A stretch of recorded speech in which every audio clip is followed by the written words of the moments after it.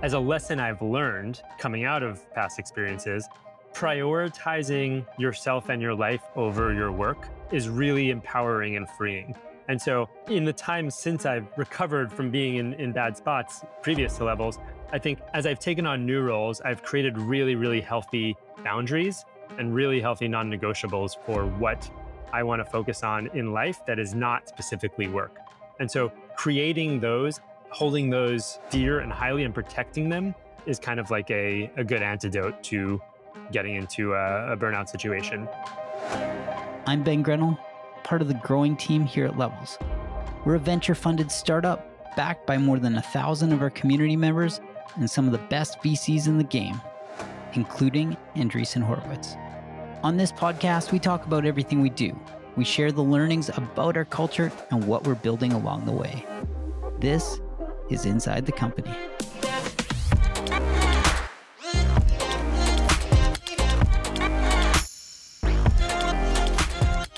Startups move really fast, and with speed comes burnout. Well, burnout happens at any company. It's really easy to get disengaged when you stop liking the work that you're doing, or when you've got too much of it, or when you feel like you're outside of your comfort zone. Burnout's not something that is isolated to the startup world. It very much affects many people in many different roles across different companies. So how do you balance? How do you mitigate this idea of burnout? What are the conditions that you can create yourself to make sure that you're living this balanced life, this sense of balance? Something we're focused on as a team, and we don't want to pontificate to the team. We don't want to pontificate to others, but it's something that we're so anchored in the way that we think about it. We want to make sure that we are living the values that we set out. It's not just talk, it's something that people live. So we do all we can to make sure that when there are things like burnout that might be on the horizon, well, we have to hit the nail on the head. So Michael Mizrahi, head of operations, Miz, as many of you have come to know him, he wrote a memo on burnout. And the idea was just to address it, to say, hey, this thing might be in the air, and it's not something that everyone will feel in the same way. Burnout is very much something that people feel individually. What makes one person feel engaged might make another person feel burnt out. So Miz and I sat down and we discussed this memo. We went into the idea of what exactly might cause burnout and some of the strategies to mitigate it, why it's important, and how we think about it internally as a team. Anyway, no need to wait. Here's a conversation with Miz.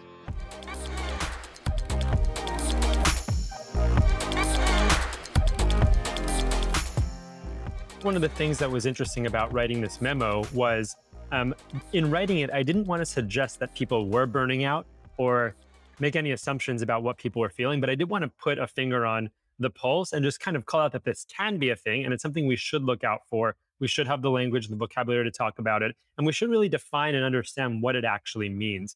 It's a phrase that's very easy to throw around, similar to other phrases in culture, but I think recognizing it where it truly exists and preventing that state is the important part.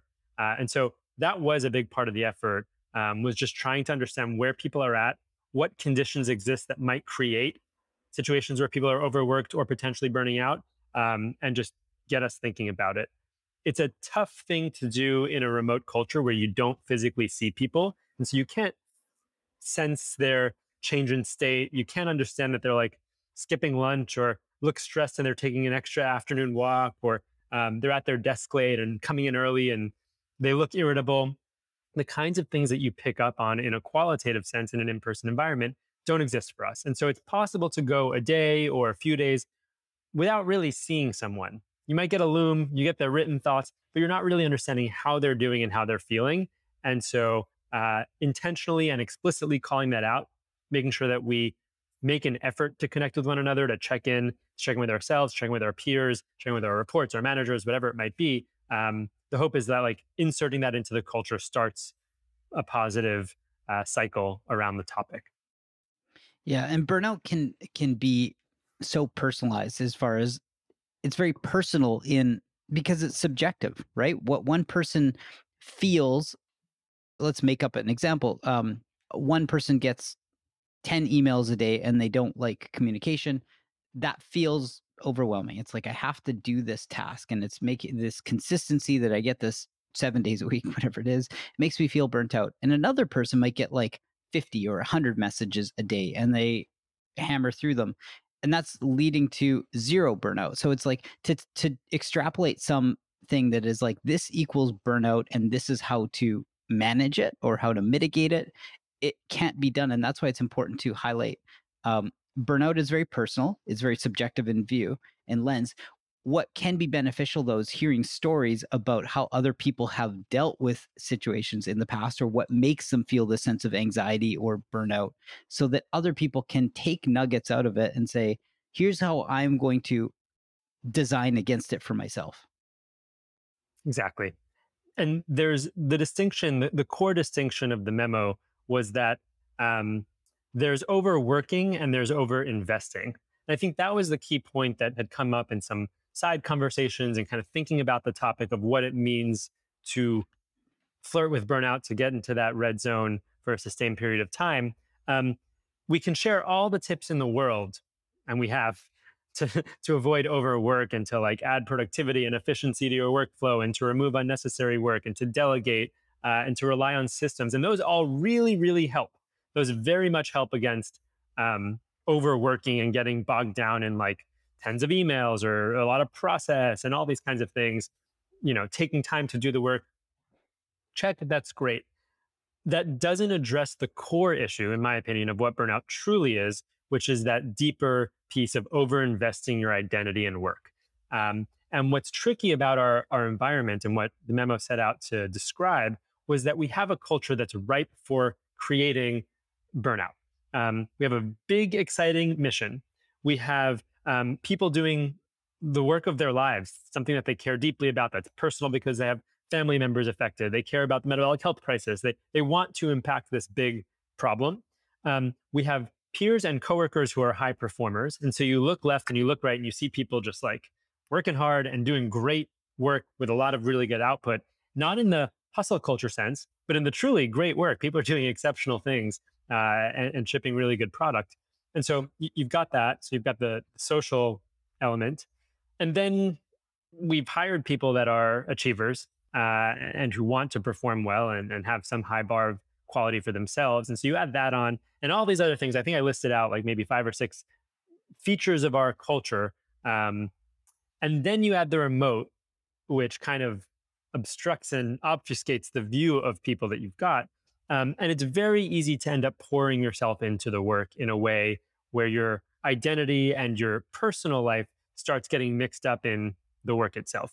And when you cross that line, that's where you're in a danger zone. And it doesn't mean you're burned out if you're fully investing your identity in work, but it means you are very susceptible. You're at an elevated glucose level.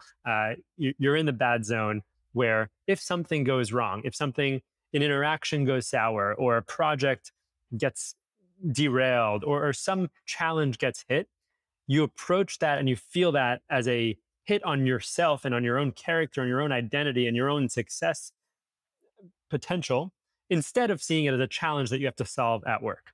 And so the other needle to thread here, going into a little bit of a side conversation, is we don't want to, as a team, send a message to each other that like, this doesn't matter. This is just work.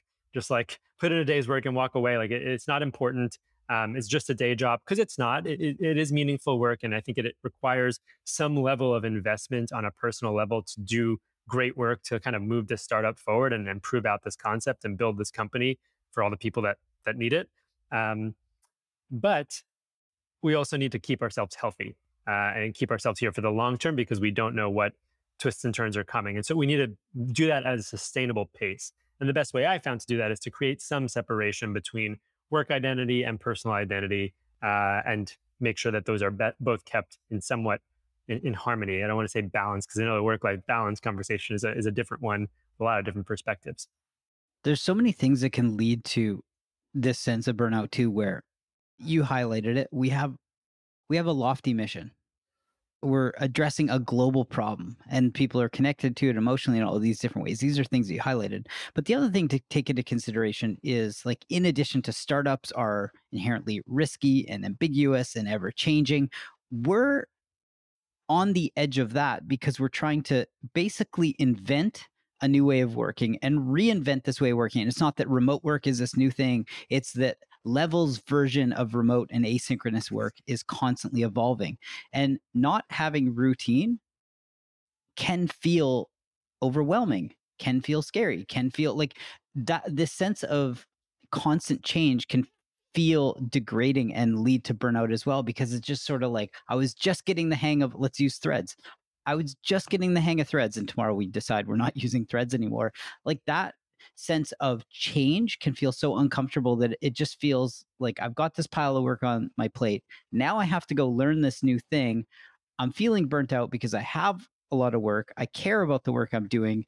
There's no consistency in like, here's the only way to approach it. And so I think that it's just this matter of, we tend to evolve and change and iterate on the company building side of things, not the go to market, the company building side of things so quickly that can be really hard too. Yeah.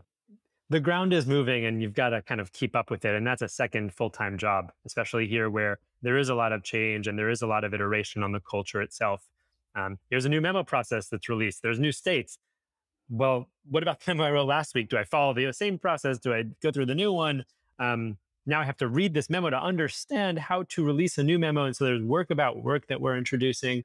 The message to communicate really is that change is constant and the expectation is that things are going to move, and getting comfortable with that ambiguity and just that constant adjustment is part of being successful in this kind of work environment.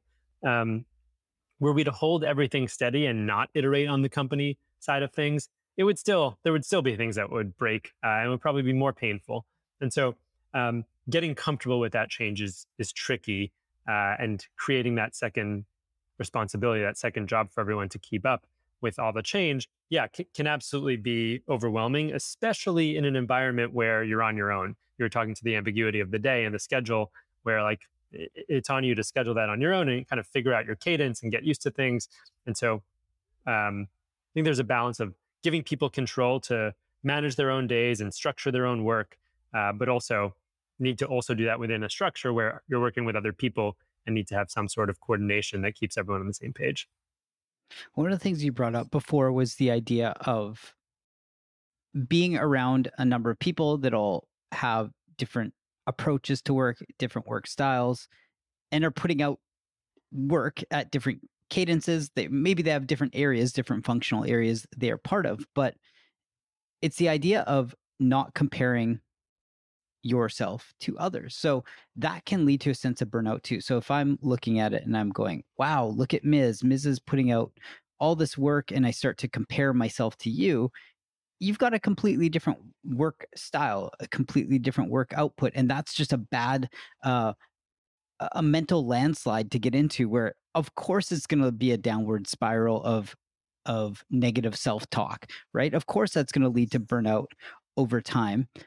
We're all working at the edge of skill set and challenge, which is like what can lead to burnout, but it can also lead to a flow state if you allow it to. So knowing that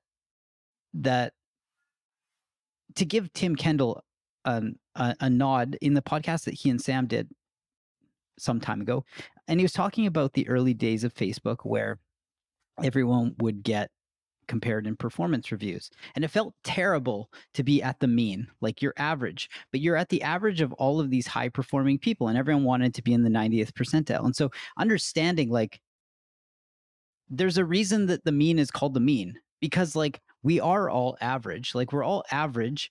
And when you're the average of a group of people that are performing at a very high level, like that's an incredible thing to be a part of. And it's being comfortable that that is where you are.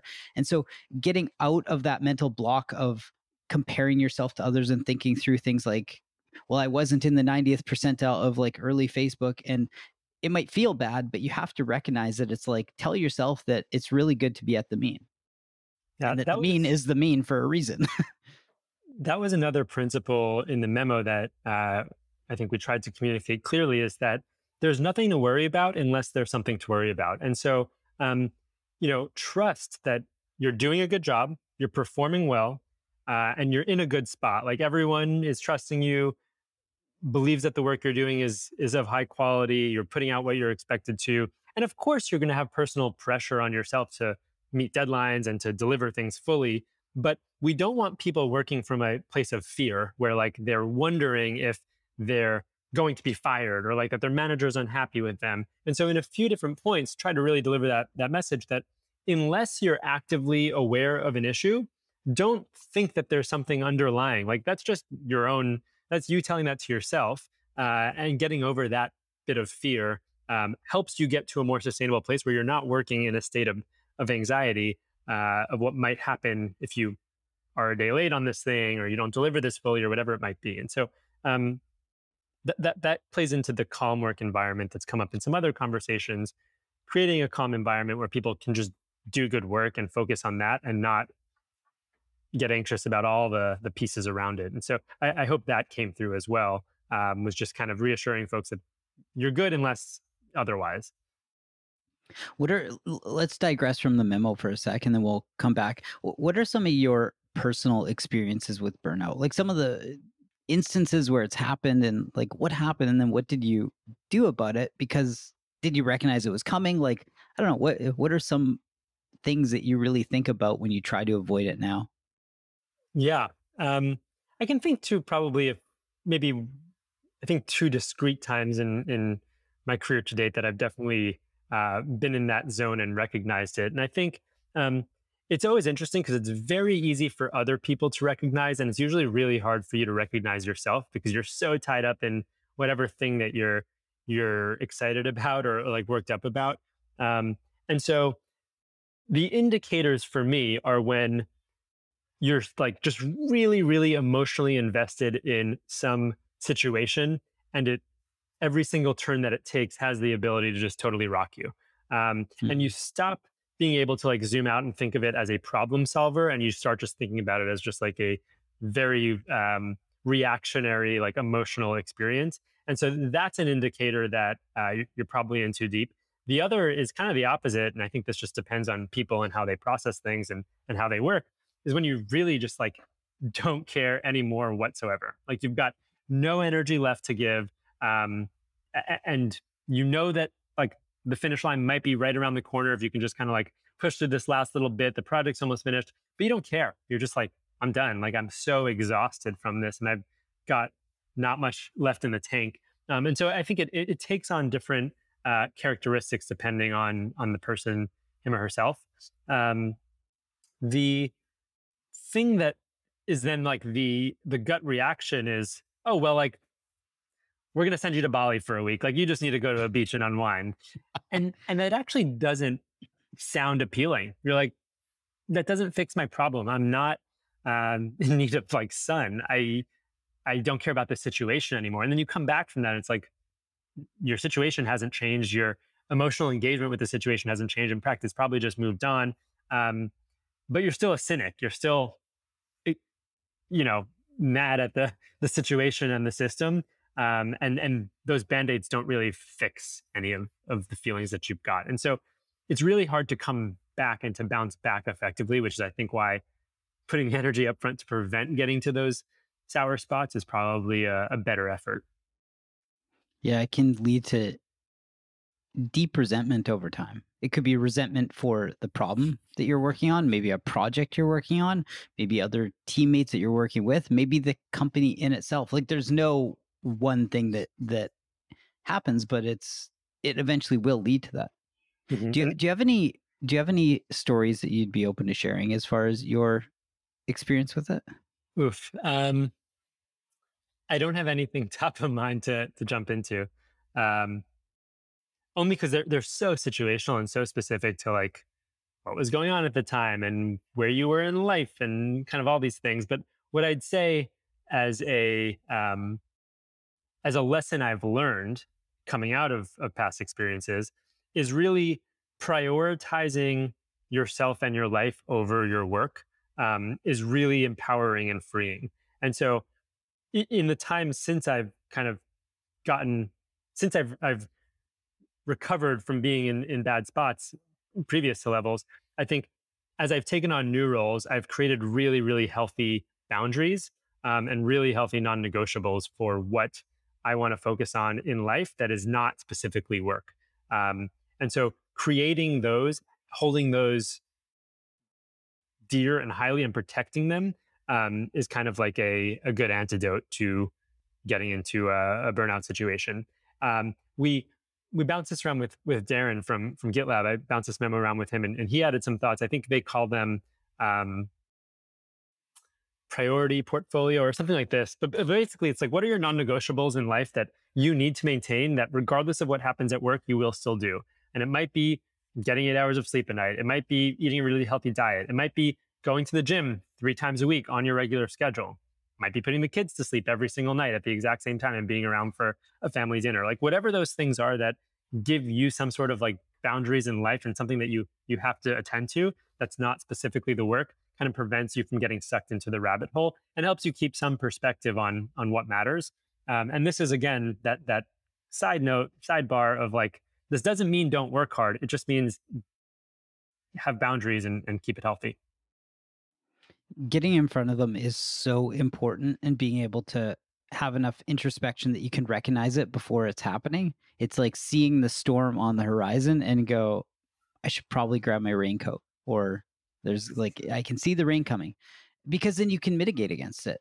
It's when you just let it fester and fizzle and you might sort of feel it. It's if you've been through it before and you can recognize it, then you can mitigate it. And mitigating it's actually a pretty good thing, because then you realize, like, I sat out in the storm, I had my raincoat on, I didn't get wet, and the storm passed. Big deal. Like, that's it. That was a mitigation.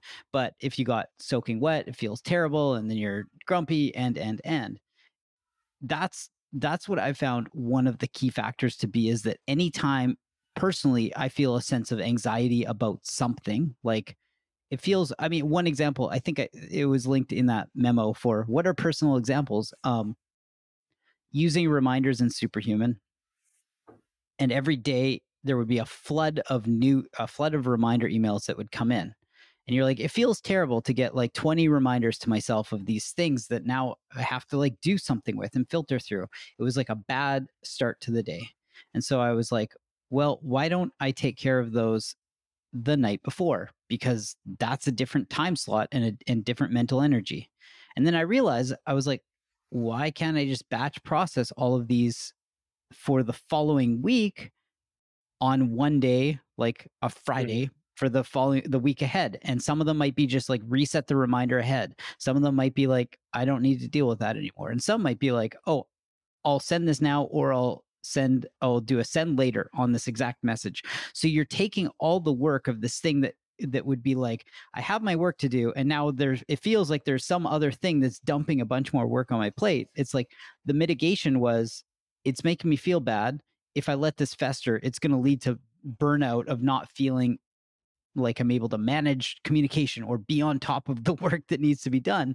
So you just move the things around until you find your own flow and go, this thing seems to be working right now. And if the second it stops working, you readdress, you identify like what isn't working, and then you readdress. So it might be like, to your examples of something feels off, and it's like, oh, I've been missing dinner with my family, right? Too many nights a week. Well, just move that. That becomes your priority portfolio, and like do that. And so finding all those little cues and making sure that they fit your lifestyle, your work style, all those things are so important. I wonder if it's possible to communicate these messages and these learnings enough that people can avoid them without having to go there and to experience getting into a bad spot. So I wonder how much of this is learned through experience versus how much of this can be communicated and taught. And I don't know the answer, but my hope is that most people don't have to get into a bad spot at work. Like you can pack the umbrella without ever having to get soaked because you know it's going to rain, right? And so, yeah, curious for your thoughts on that. Like, do you think this can be taught, or does it have to be experienced? I think it's a little bit of both. You can share anecdotes and stories and say, when this happened in the past, or here was a situation when it did happen recently, and here's how I dealt with it. Because every example is N+1. Like maybe there are some examples that are analogs, like they're relatively close, and people could say, cool, I'll try that. But what they might find is like that strategy doesn't work for them. And so being able to take nuggets out of everyone's way of approaching things, I think that's what it is. It's probably more a matter of experiencing it and designing your own mitigation tactics around it. I think that's really the only way. You can teach, but you can't, like, you can read about push-ups, but until you do them, it's like you don't know how the arms will feel. Like, they feel sore if you do a whole bunch of them in a row and you've never done them before. Like, you can tell somebody that, but you got to feel it. Yeah. I think what's important is that we at least do talk about it so that people are comfortable bringing it up, comfortable exploring the topic, know their way around it, and know that it's not like a forbidden thing or something that they've done wrong if they get into a spot where they feel like they're overworked or overinvested or kind of in a burnout situation. So something we want to avoid by all measures, but giving people the tools to talk about it is the goal here. One of the things you wrote about in the memo is, there's a couple things. Actually, let's digress for a sec. There is one instance where burnout can take place, where it can evolve, and that is by a work environment where the conditions that are created are not supportive for mitigating against burnout. So we're very lucky to have you with your lens, and Sam and Josh and everybody who is very much focused on people ops, to say the tone at the top is this. The opposite of that is there's a culture of disrespect and a culture where we come down on people and a culture of, right? And so like that can lead to burnout. Assume a person's really good at managing their work and understanding what levers they have in their control to manage their own potential burnout. But then there's just this arbitrary pressure. Now, like, bring it back to what you wrote in the memo, is the idea of don't impose urgency where none exists. So it's, if you're in an environment where everything's a fire drill and we agree that we're async, but somebody constantly cold calls you and they demand things right away, that's just going to make you feel bad. And there's not as much you can do about it other than have the conversation with someone and say, this is the way that it makes me feel. This is outside of our cultural practices of working. And if that tone at the top is consistently the sense of like everything's urgent, everything's on fire, it doesn't matter who it is, everyone will feel burnt out over time by that sense of working. I think of friends that I've had who went into, say, like traditional finance or banking roles after they finished college, and the kinds of work environments that they're in are really, really intense and have like very high expectations for like butts and seats, hours worked, visibility, and you have people waiting around. And I'm explaining this job, but I'm sure this is true of a lot of different jobs and industries and professions.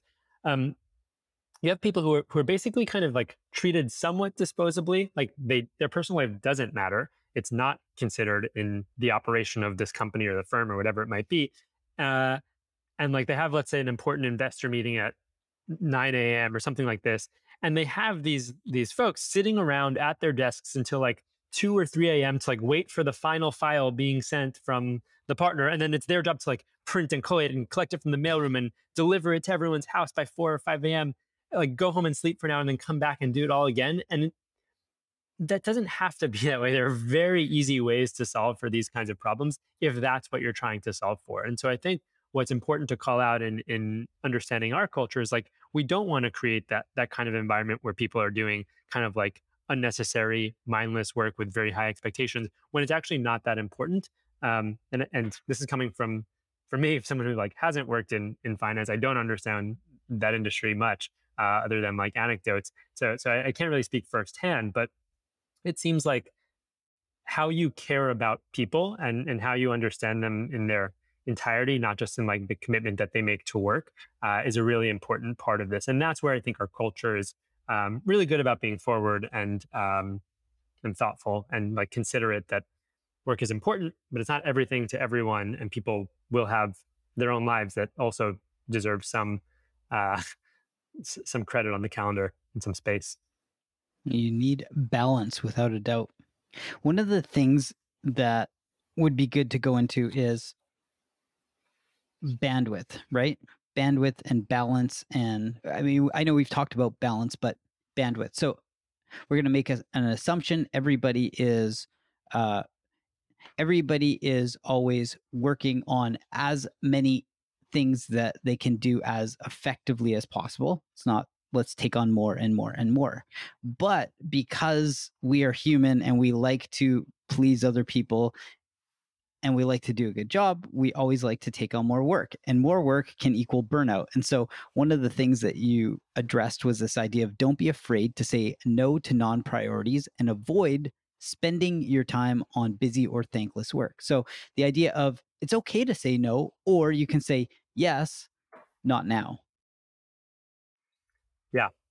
It sounds obvious, but giving people the permission to prioritize for themselves is important. Um, we encourage that by talking often about project debt, about task debt, about prioritization.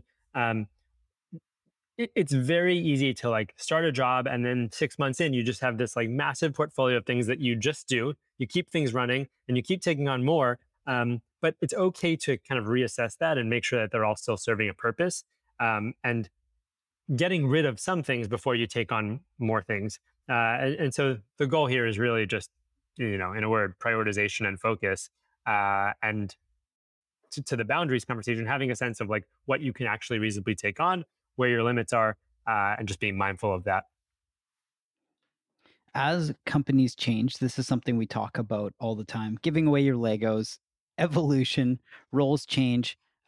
Some people might have gap filler roles, as it's been referred to, or roles where I mean, you very much have had a gap filler role. Ones that comes to mind is the idea of everything related to people ops finance has been under your purview. Riley's on board. He is overseeing that. But the idea of as roles change, it can feel maybe there's some like loss aversion, or there's something that feels a little bit painful about either giving away your Legos, or you were doing this before and then starting to second guess yourself. You're no longer head of ops. You are head of research, making it up. And Mhm. it's like you can play games with yourself and say, was I moved to head of research because I wasn't doing a good job in ops? Or you can keep going down all these examples. But you'd written this idea of keeping track of your role and the scope of your role and knowing what's under your control and knowing how to make sure that you don't go into the landslide that feels really painful as the company changes and as more people come on board.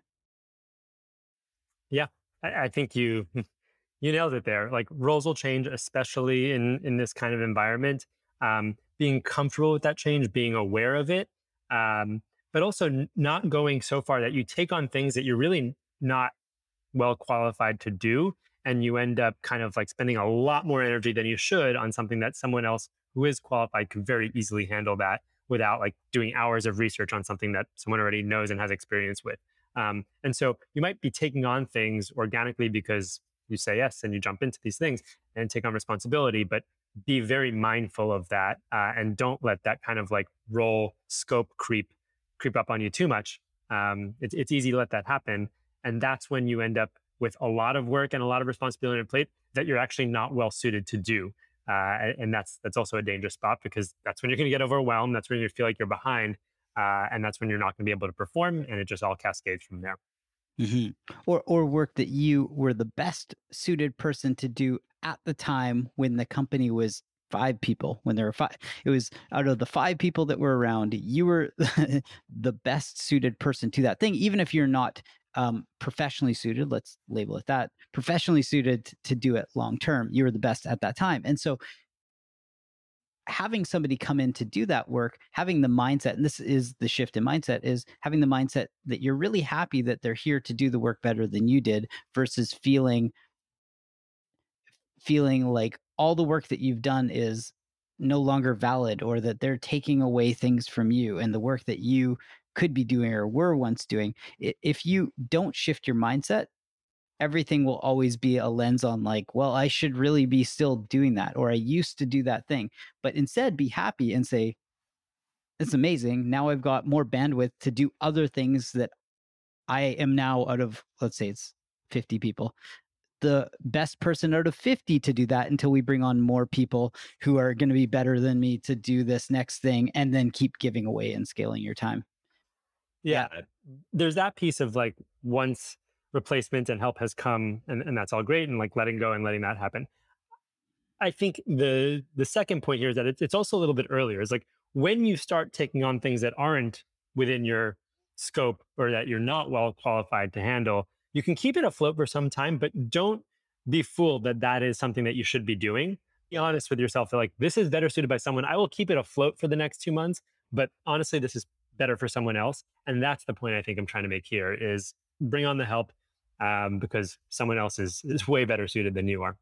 And call it out. It can be helpful to call it out to the rest of the team and just be, because then everyone knows where you stand on that issue. Hey, I know I'm going to make this up. I know I'm not the best um, tax accountant on a state by state basis. I've done my best job possible, but we're going to need somebody eventually, right? Yeah. Like that becomes the thing where everyone goes, oh, I get it. Like, Yeah.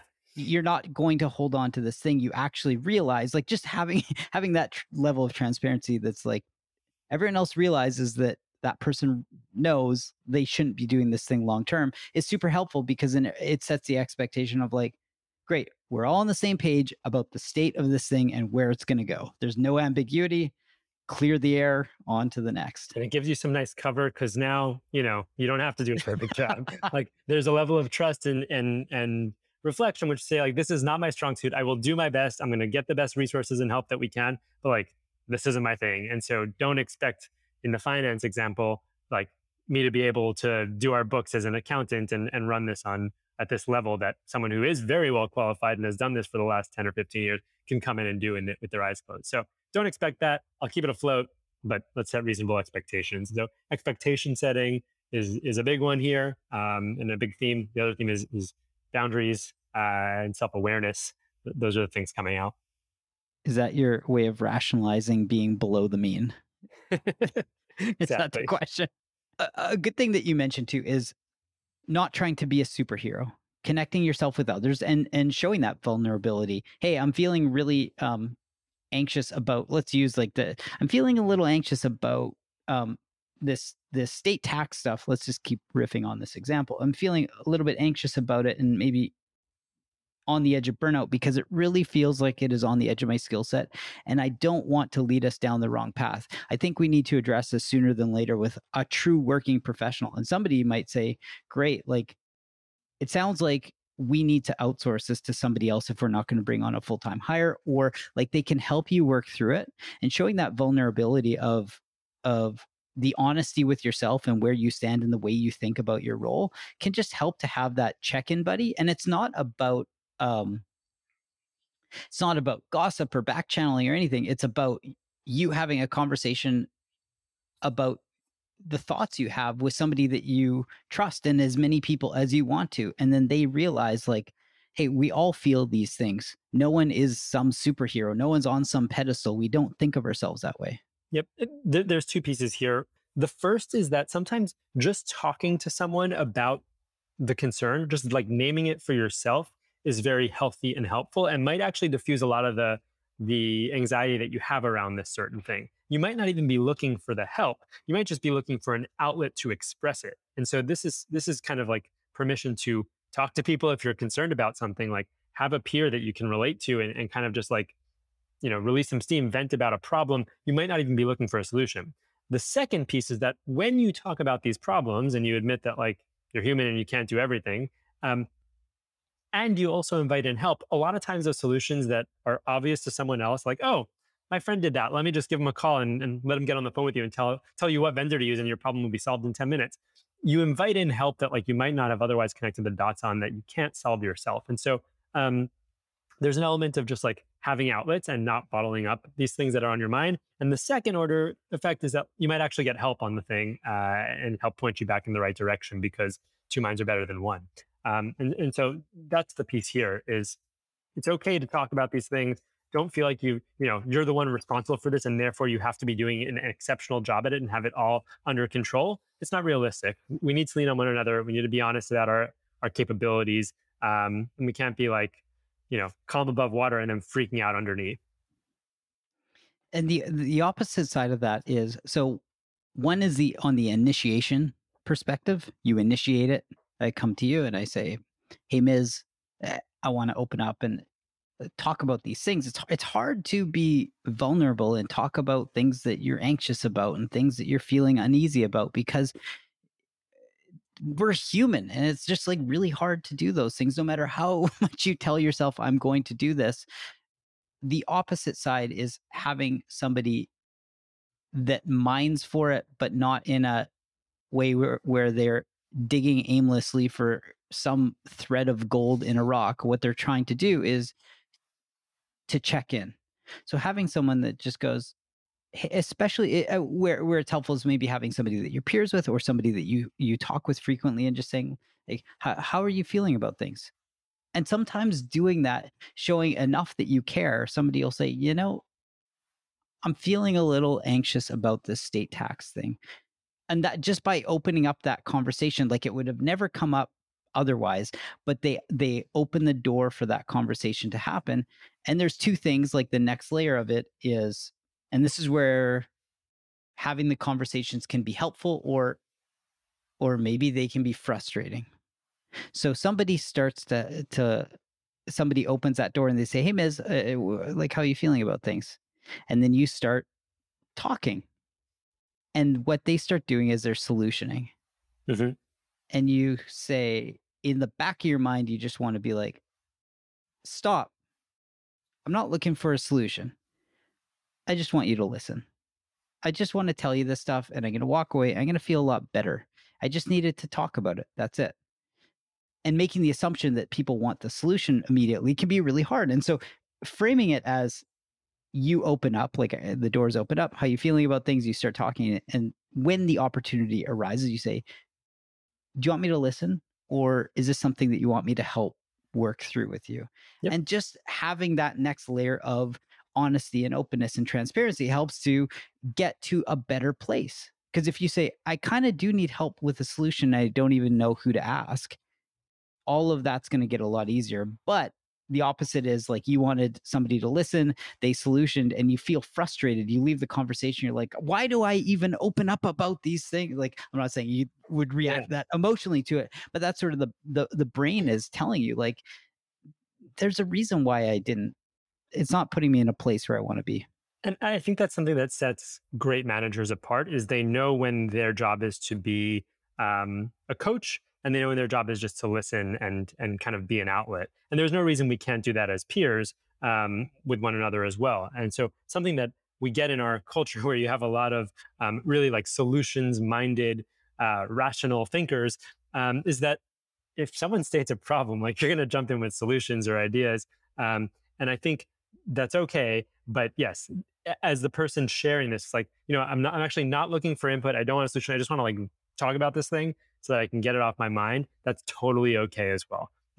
Being open about that and just stating that, like, 4 words up front, like, I just want to say this out loud, I don't need your help solving it, can be very helpful and explicit. And then the expectations are clear. And then you don't walk away from that situation feeling like, I shared this and now they think this, and now I'm supposed to be doing this, and I've got all this spinning going on because I've opened up about this thing that I didn't really want to.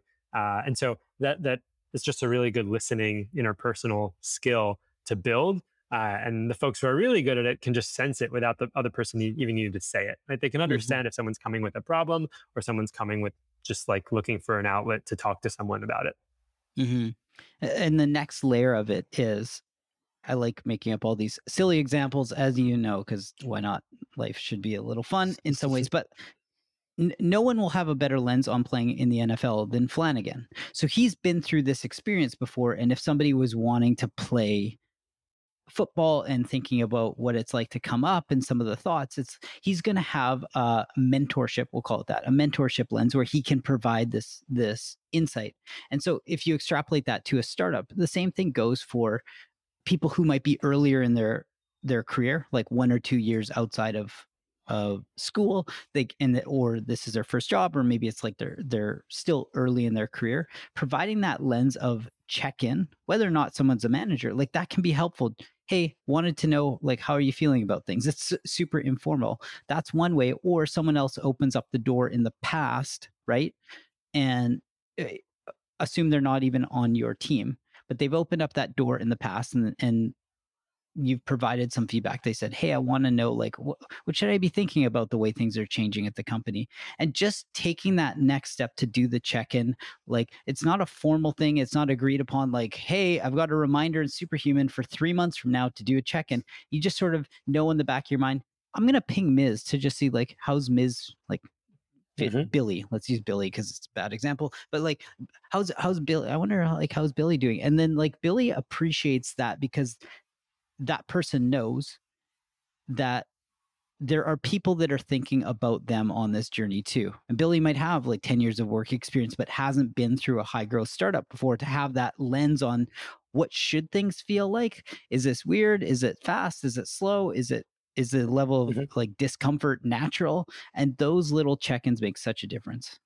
Yep. And this is basically an open invitation to the team to say, these are less likely to happen because you're not going to see someone on your walk to work and you can kind of walk the last block and check in. So, really, just make it explicit. It's in everyone's interest to keep each other healthy. It's in the interest of the company, it's in the interest of our goals and our outcomes to make sure that everyone that is here stays here and is in a healthy spot and like doing their best work and in a good mind space. And so, there's an element of caring for others here that's good for the whole.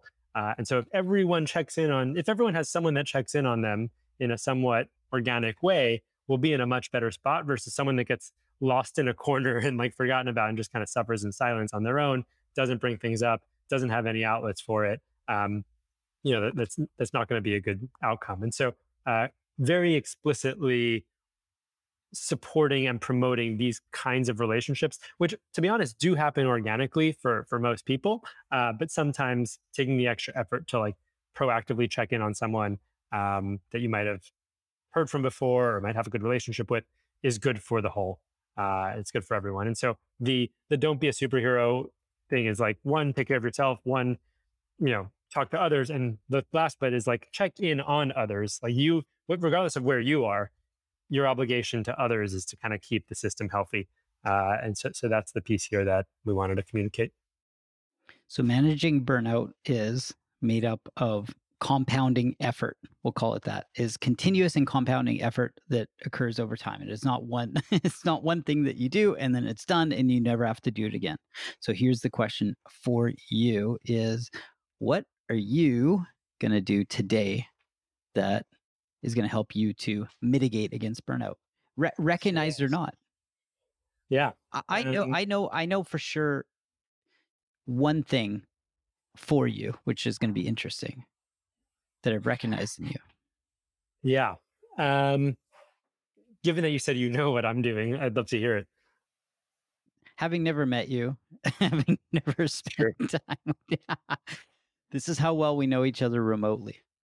I know that you value your bedtime routine and it takes a lot to shift you off of that routine.